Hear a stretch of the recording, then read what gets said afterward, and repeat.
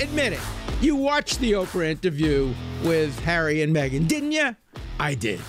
And you're going to hear my take on royalty, on this royal couple on The Durst Show. All right, I admit it. I watched the Oprah Winfrey interview with Meghan and Harry. Yeah, my son was watching the NBA All-Star Game. My wife was watching the Oprah Winfrey interview. I had a choice. I watched a couple of minutes of the All-Star Game, but then I got taken in. I got pulled in.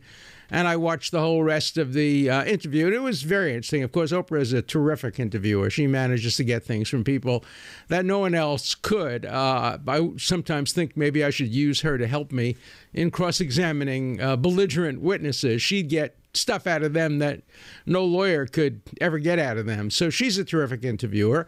And I thought the interview was quite informative. But for me, it raised a profound kind of intellectual question. Why are we so obsessed with a family, with a royal family? The United States is based on meritocracy. When we won the revolution against Great Britain, there were those in America who wanted to make George Washington the king. He said, oh, no, we're not having kings here. We're a republic if we can keep it.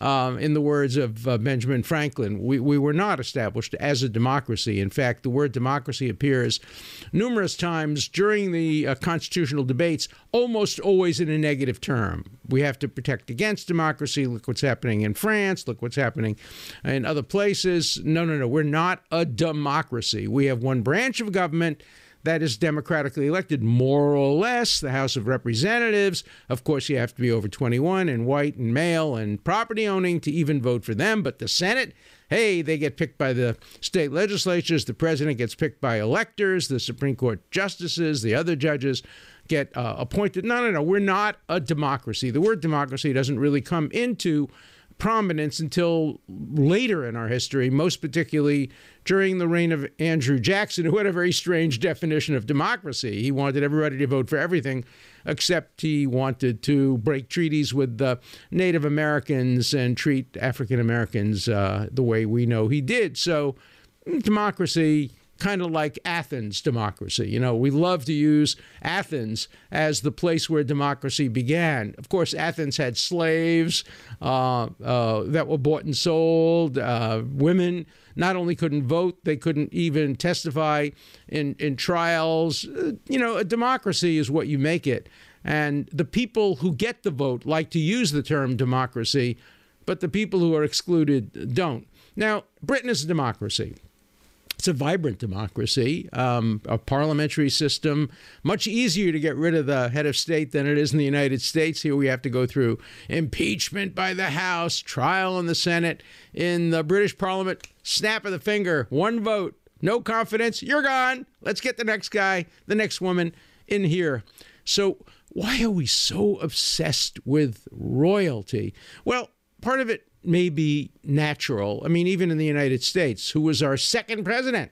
I mean, after George Washington was John Adams, and who became the president 4 or 5 times after that? His son, John Quincy Adams. So, a little bit of a hereditary aspect there, but John Quincy Adams was extraordinarily brilliant and very, very competent president. He lost, of course, to Andrew Jackson, but he was a merit election. Would he have been elected had his father not been the president? Don't know. His father was not a particularly popular president, lost overwhelmingly to Jefferson. Remember in that famous election in 1800 where Jefferson and Burr running together beat Adams overwhelmingly, and then Burr decided to run against Jefferson for the electoral votes, and that resulted in the 12th Amendment and all kinds of changes in our Constitution. But Americans, why are we obsessed with royalty? Sure, we've had dynasties. Obviously, the Bush dynasty resulted in 2 President Bushes. We almost had a Clinton dynasty. It came very close with Hillary Clinton, and probably others as well. In New York, there was the Cuomo dynasty under attack now. But being related to a prominent person in America has almost never hurt and has often helped. So we also have kind of dynastic impulses. But in Britain, the whole government, the whole state is based on a monarch who is not only the head of the country, she is the defender of the faith. And she must be a religious person who is of a particular religion, the Anglican religion, because she is like the Pope in many respects to the Catholic Church. She in England, sure, the Archbishop of Canterbury is the functioning head of the church, but the nominal head of the church is the Queen of England. And so we do have our strongest ally in the world, England, is a monarchy. And why are we so interested in that? Why do we praise it? It certainly historically, monarchies don't produce the best leaders. And why should they? If you're picked based on who your parents are, you're not going to be the meritocratic choice. By the way, this happens in other cultures as well. Within, for example, my religion, Judaism, there are rabbinic dynasties. Rabbis pass on their title. The great Lubavitcher rabbi, who runs so many wonderful, wonderful operations around the world, it gets passed down. Not always to children, though. The Lubavitcher rabbi that I knew, Rabbi Schneerson, was the son-in-law of his predecessor, not the son. And of course, we find that in other religious traditions as well. In North Korea, of course, we have a dictatorship based on dynasty. We now have the son of the previous dictator, who is the dictator, and like in British royal history, he got rid of his brother, the way princes got rid of their competitors in kingdoms over time. And one understands the fascination of royalty, royal family, castles and palaces, and all of that. But it's just hard to understand why we're so obsessed with it. And it's not only that we're obsessed with it when they remain royal, but when you think of Harry and Meghan, they strike me as relatively intelligent, thoughtful, young people, good parents to their children. But why did they get $1 million contract from Netflix? Do they have a special talent? Are they proven commodities that they can pick and choose films and programs? And why do they get Spotify millions of dollars just because they're royal? Because they're royal. There's a line in Fiddler on the Roof from Shalom Aleichem's great short stories. If you're rich, they think you really know. And if you're royal, they think you really know, or that you're really smart. No, that doesn't work. In fact, it's been quite the opposite. Historically, royal families have been plagued with mental illness, physical illness, hemophilia in the case of the Habsburgs, because when you marry so closely within, when you're marrying first cousins all the time and relatives, in order to keep the dynasty going, obviously that has biological implications for illness. So, I wish Meghan and Harry well. I understand what the situation that led them to leave. Now, leaving and going to Canada to get obscurity is one thing. Canada is a good place to go for obscurity. Pardon all of my Canadian friends, but, you guys don't get the headlines. But moving to Hollywood to become obscure and to not be noticed, that gives new meaning to the term oxymoron. Hollywood not being noticed. That's a great place to hide away. And then you don't want to be noticed. You want to be ordinary people. So you go on the most popular television show in the world that will be circulated throughout the world. And you bring your little son Archie on to show the world. And you show the pregnancy and you tell everybody that she's going to be a daughter and when she's going to be more. It does not seem to me to be a recipe for obscurity. It seems to be a recipe for competing with the royal family. Now we have two royal families, one in Hollywood and the other in London. And so one has to view at least some of what we saw on television with a bit of skepticism. I'm curious whether Netflix promoted this interview in order to promote their own interests, Spotify as well. I don't know the answer to this, but I'm certainly not going to watch a movie because it was endorsed by Harry or Meghan.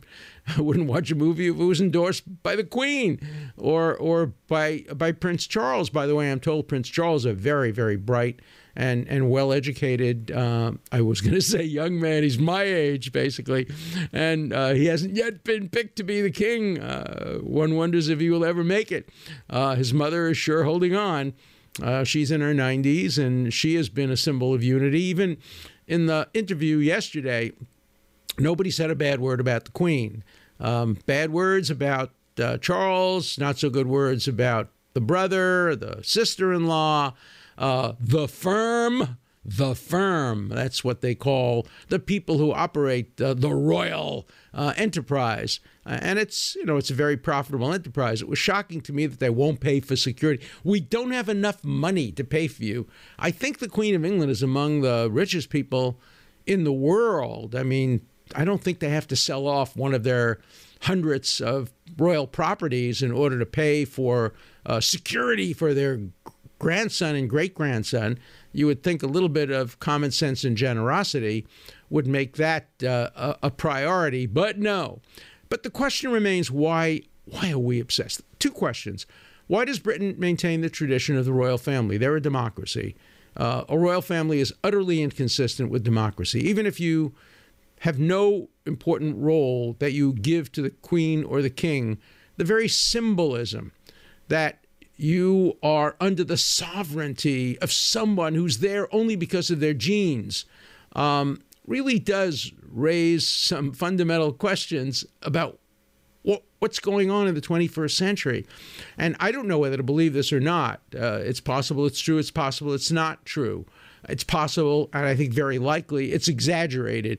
But the notion of people in the firm, and they won't name who it was, being concerned about the skin tone of the young Archie before he was born and the young daughter now that she will be born, worried about the skin tone.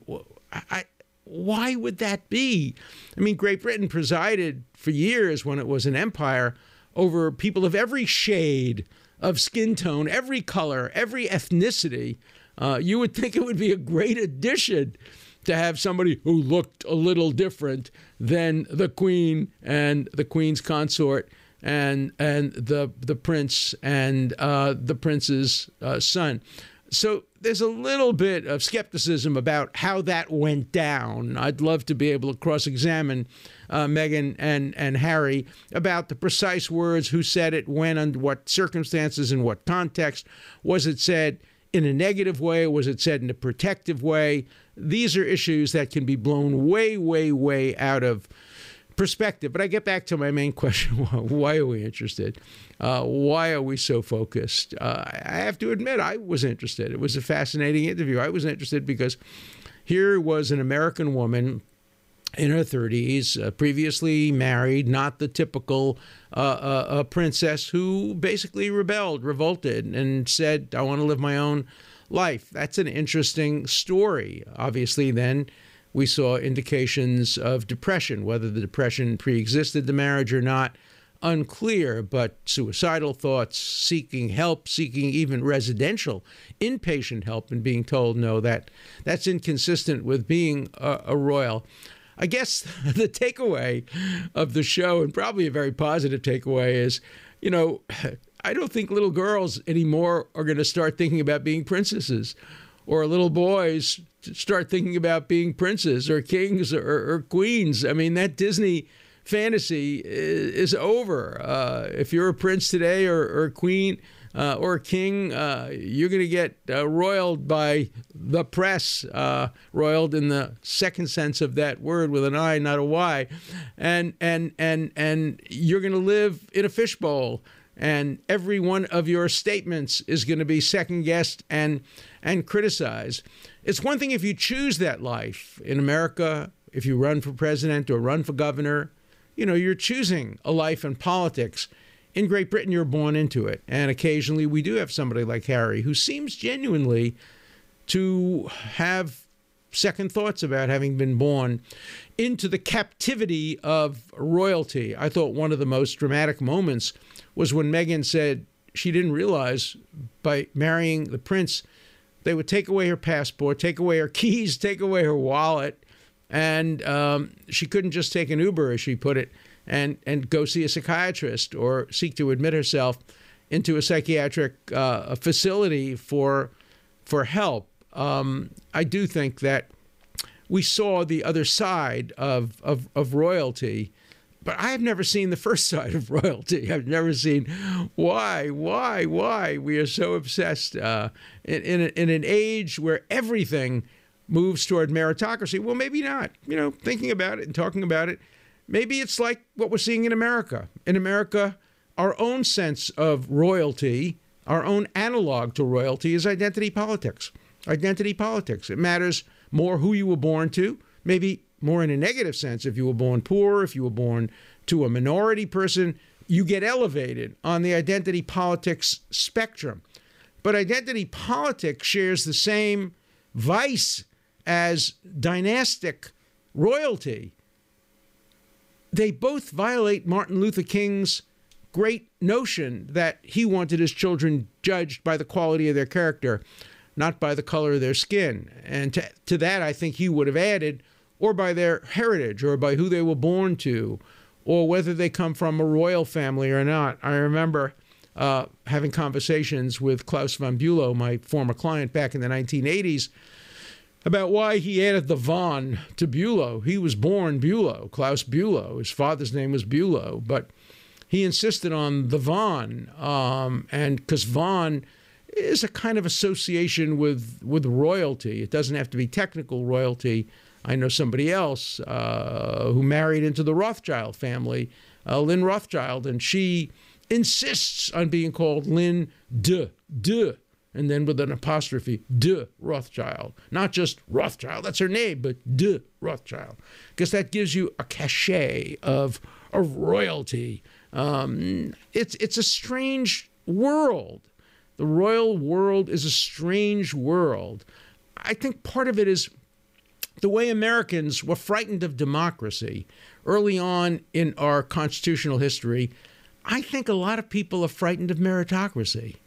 I think a lot of people are concerned that if you allow people to rise purely on their own merit, maybe they'll need some check and balance, something to control them. And maybe the check comes from heritage and birth and privilege. Human beings have complex minds and complex issues when it comes to who we are, where we come from. Ancestry.com has become one of the most popular sites, and it's fascinating to go back and see where you came from. I think many Americans, however, are very proud of their humble roots. When we hear Americans exaggerate, and I'm not going to name politicians, but you all know who they are, politicians who have exaggerated the humility of their roots, claiming they came from really humble backgrounds when in fact they came from middle class or upper middle class backgrounds, sometimes even privileged backgrounds. So we have a kind of reverse approach to this. But on the other hand, we obsess over royalty. So, I had two choices: to watch royalty from England or to watch NBA basketball royalty. And boy, there was some royalty on show there as well. I did get to watch the last quarter of the NBA All-Star game. Strange format now. Every quarter is different, and whoever wins each quarter gets to contribute to their favorite charities. And the LeBron James team won all four quarters and was able to contribute, I think, over $1 million to the Thurgood Marshall Scholarship Fund.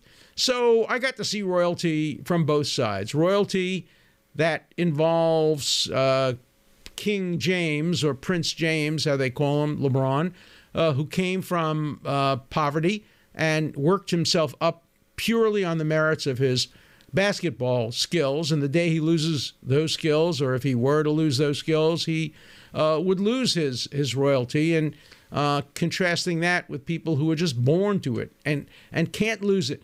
Even if they try to, even if they want to, Harry and Meghan are still going to be royal in our minds. And so, fascinating evening last night. Welcome to the 21st century, a la the 17th century, the 16th century. Welcome to our ambivalence, our confusion, and, my best wishes to Harry and Meghan. May they live the lives they choose to live for themselves and for their children. May they use the royal background to their advantage if they choose to, and may they abandon their royal duties if they choose to do that. But let's make a deal.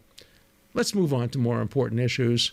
Let's look at people in the world who have no choices, who have no options, people who were born to poverty, born to illness, born to circumstances where there is no way out. And let's, without saying we don't have enough compassion to go around, let's prioritize our compassion to people who really need it rather than to people who seek it based on interviews like the interview we saw last night. So I'm curious what you think. A strange topic for the Dershow Show. We've never been here before, and we'll probably never be here again. But I thought it was time for a break from the divisive politics of conservatism versus liberalism, Democrats versus Republicans, to an equally divisive issue, royalty versus the common person. So let's hear your views. Do you support our focus, our obsession on the royal family, or do you think we should move on? Let's hear what you have to say on The Dershow Show. I'm curious whether we'll get lots of phone calls on my take on royalty, not my typical take on current events.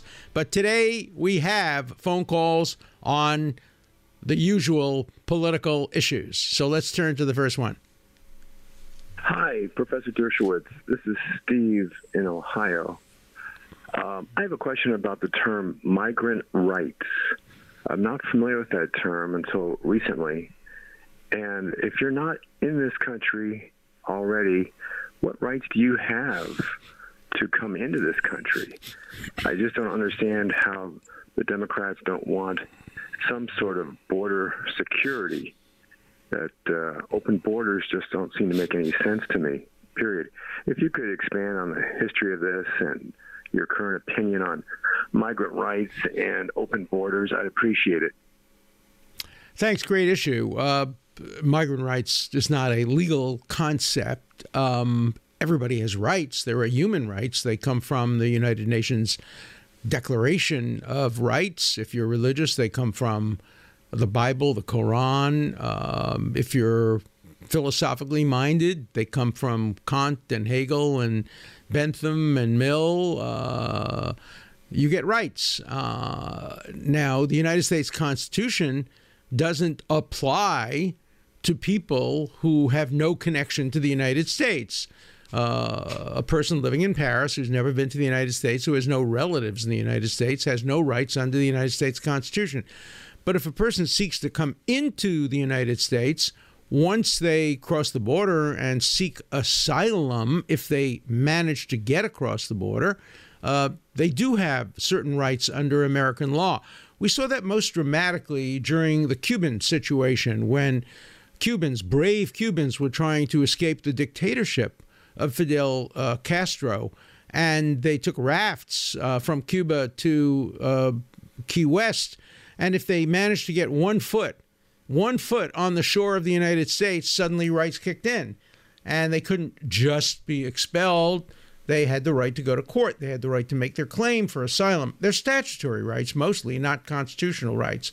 And so Congress really has the ability to make rules that govern. I think, for example, there's a debate about whether or not asylum seekers should have to seek asylum from outside the United States rather than inside the United States, to encourage them not to cross over illegally and claim asylum, but to go to an American consulate or some American institution outside the country where they then can make their case for asylum. Once in the United States, of course, rights do attach.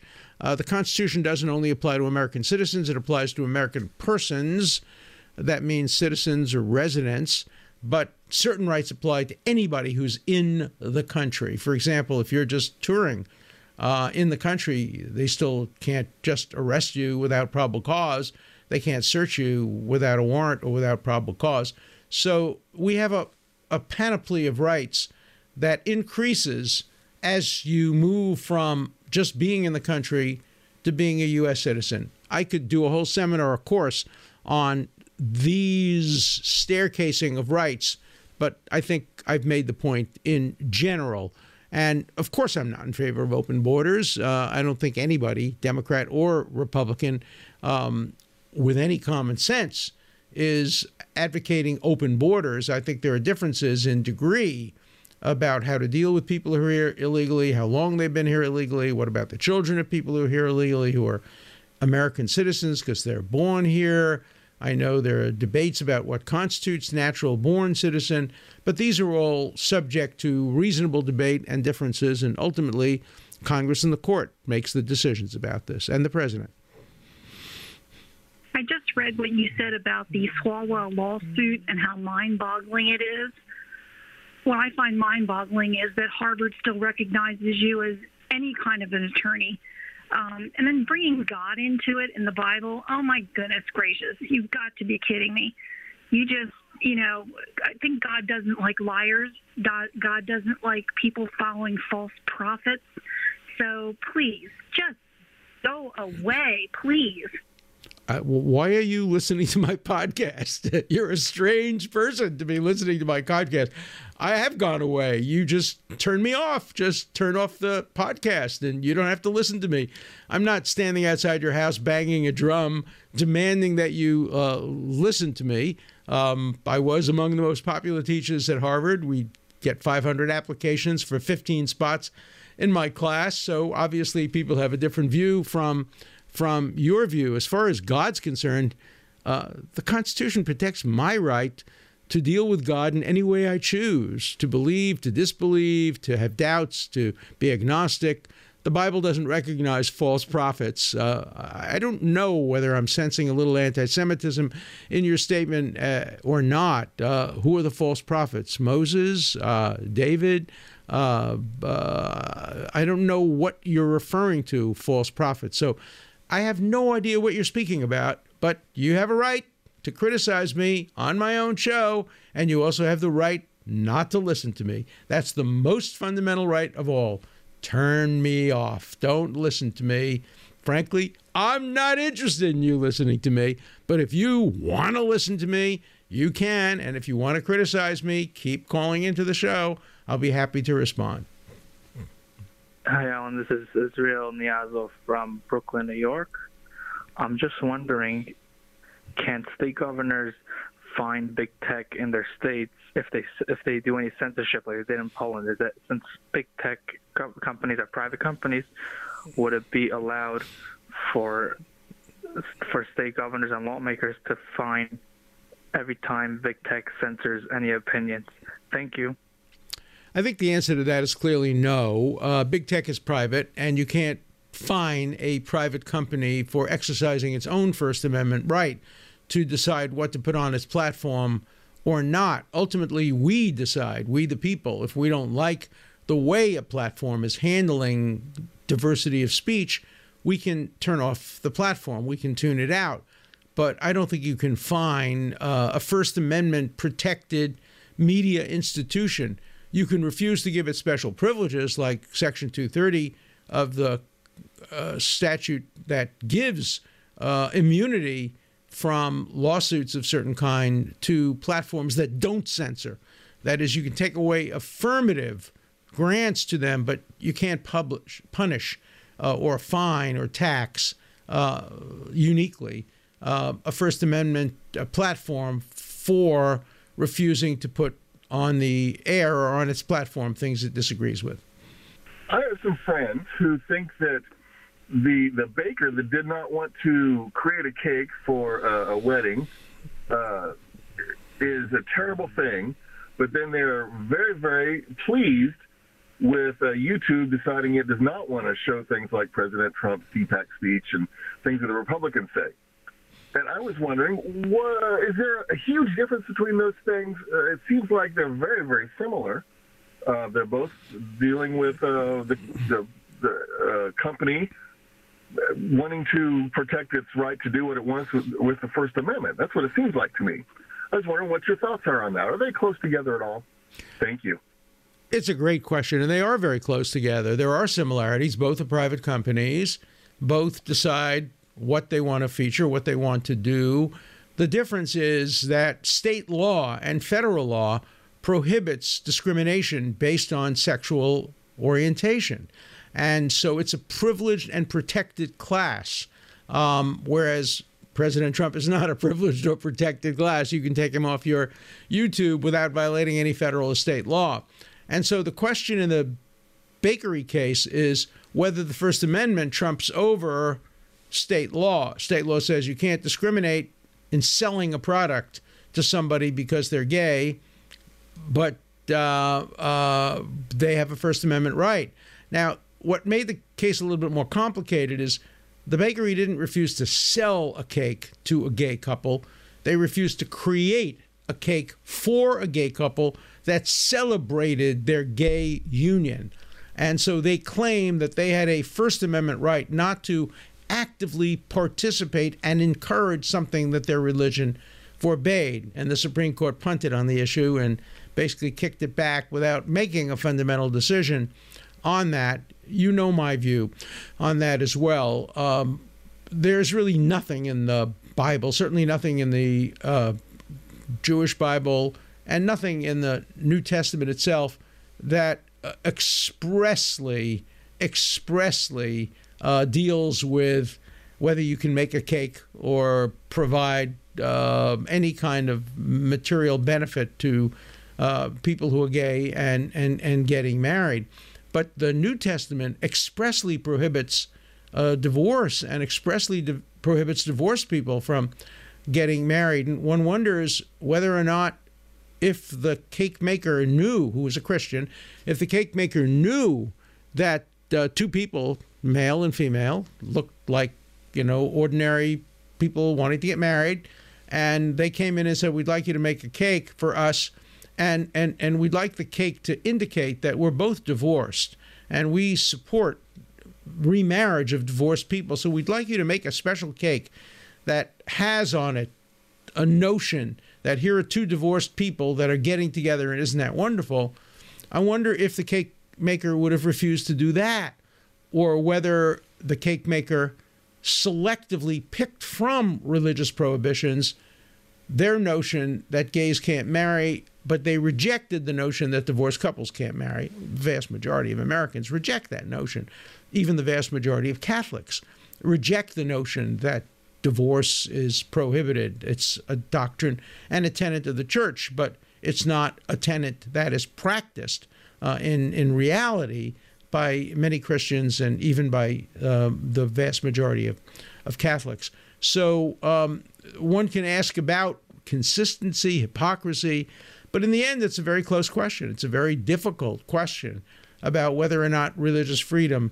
Give you a hard case. Obviously, state statute prohibits you from refusing to rent to somebody because they're African American or because they're Jewish or because they're Muslim.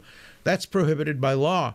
What if a person came in and said, my imam, my rabbi, my priest, my minister has told me that religiously I'm not allowed to rent to a black person or a Jewish person? Would that prevail over the uniform rule that says you must rent to anybody regardless of religion, race, sexual orientation? The Supreme Court generally has ruled that if you have a neutral law that doesn't single out religion, that applies across the board, you can't get out of that law if you have a religious objection to it, unless Congress gives you an out like they do with conscientious objectors in the Army and some other areas of law. It's a complex question. Again, I could teach a whole seminar on the relationship between civil rights laws and religious freedom, but it's a great question. Hi, for Dershowitz. My name is Flor Benazayan, calling from Rockville, Maryland, and I want to know your opinion on why the judges and the Supreme Court didn't want to see the proofs of voter fraud. Thank you. It's a good question, and I have publicly stated I wish they had taken the case, particularly the Texas case and the Pennsylvania case. Pennsylvania case was the strongest. Texas, don't know whether or not there was enough evidence there, but I think they made a mistake by saying that Texas didn't have standing to raise the issue. I wish the court had taken the case and looked hard at the evidence. My own view is that there is not sufficient evidence to support a claim that the election was stolen or fraudulent. There were some issues, constitutional issues in Pennsylvania, factual issues in some other places, but I haven't seen the evidence that to me would be convincing that the results would be changed if any of these issues were looked at more closely. So I wish the court had done it, but I don't think it would have changed anything. Hi, Attorney Dershowitz. Well, cancel culture struck again, and it's aiming at Hollywood. TCM, the old movies such as Breakfast at Tiffany's, My Fair Lady, Psycho, are all under attack again. They have to be re-examined, just like Gone with the Wind, with some kind of narrative to help us understand the movie. So what's your take on it? And when is this going to end? How can we end it? What should we do? I'd like to know. Thank you. It's a great question. I think these attempts to filter out movies that don't reflect current views is so insulting to the intelligence of the average viewer. We're smart enough to watch Gone with the Wind and see that we're watching something that reflects a different age, a different time, a different set of values. Virtually every old film reflects different sets of values. And let them show them, if they want to insult our intelligence by having a little statement saying these films do not reflect our current views. I don't think we need that. We're smart enough to understand that. We don't watch films and adopt everything that's in them. Some great films have had elements in them which are utterly unacceptable to most people today, but we live in a free society, and in a free society, we get to choose. That's what the marketplace of ideas is all about. And nobody should put the heavy thumb of censorship or of cancel culture on the open marketplace scale. We can make our own evaluations and our own judgments. So I don't agree with those television stations or platforms or anybody else that tells us that we can't watch something because some people might be offended by it. Again, the most fundamental American right is the right to turn off the TV, turn off the radio, turn off your iPhone, change the channel, don't listen. The caller earlier on who said she can't stand listening to me, hey, that's her right. Why she called in, I have no idea, but that's her right, and she has a right to call in too. And I have the right not to put her on my show, but I chose to exercise the right to put her on the show and let her say what she wants about me. And that's my invitation to all of you. Say whatever you want about me. You get on the show. You get to have your voice heard, and I get to have my response. That's what The Dersh Show is all about. So please tell your friends, subscribe to The Dersh Show, and keep listening and keep watching and keep sending in great questions. An important part of The Dersh Show is your voice, your questions, your comments. Please call 24/7. The number is 216-710-0050. Keep your comments short and to the point. Again, the number for you to call 24/7 is 216 710-0050. Hard questions, criticisms, everything's fine. Just keep your questions short, and I'll answer them all on The Dirt Show.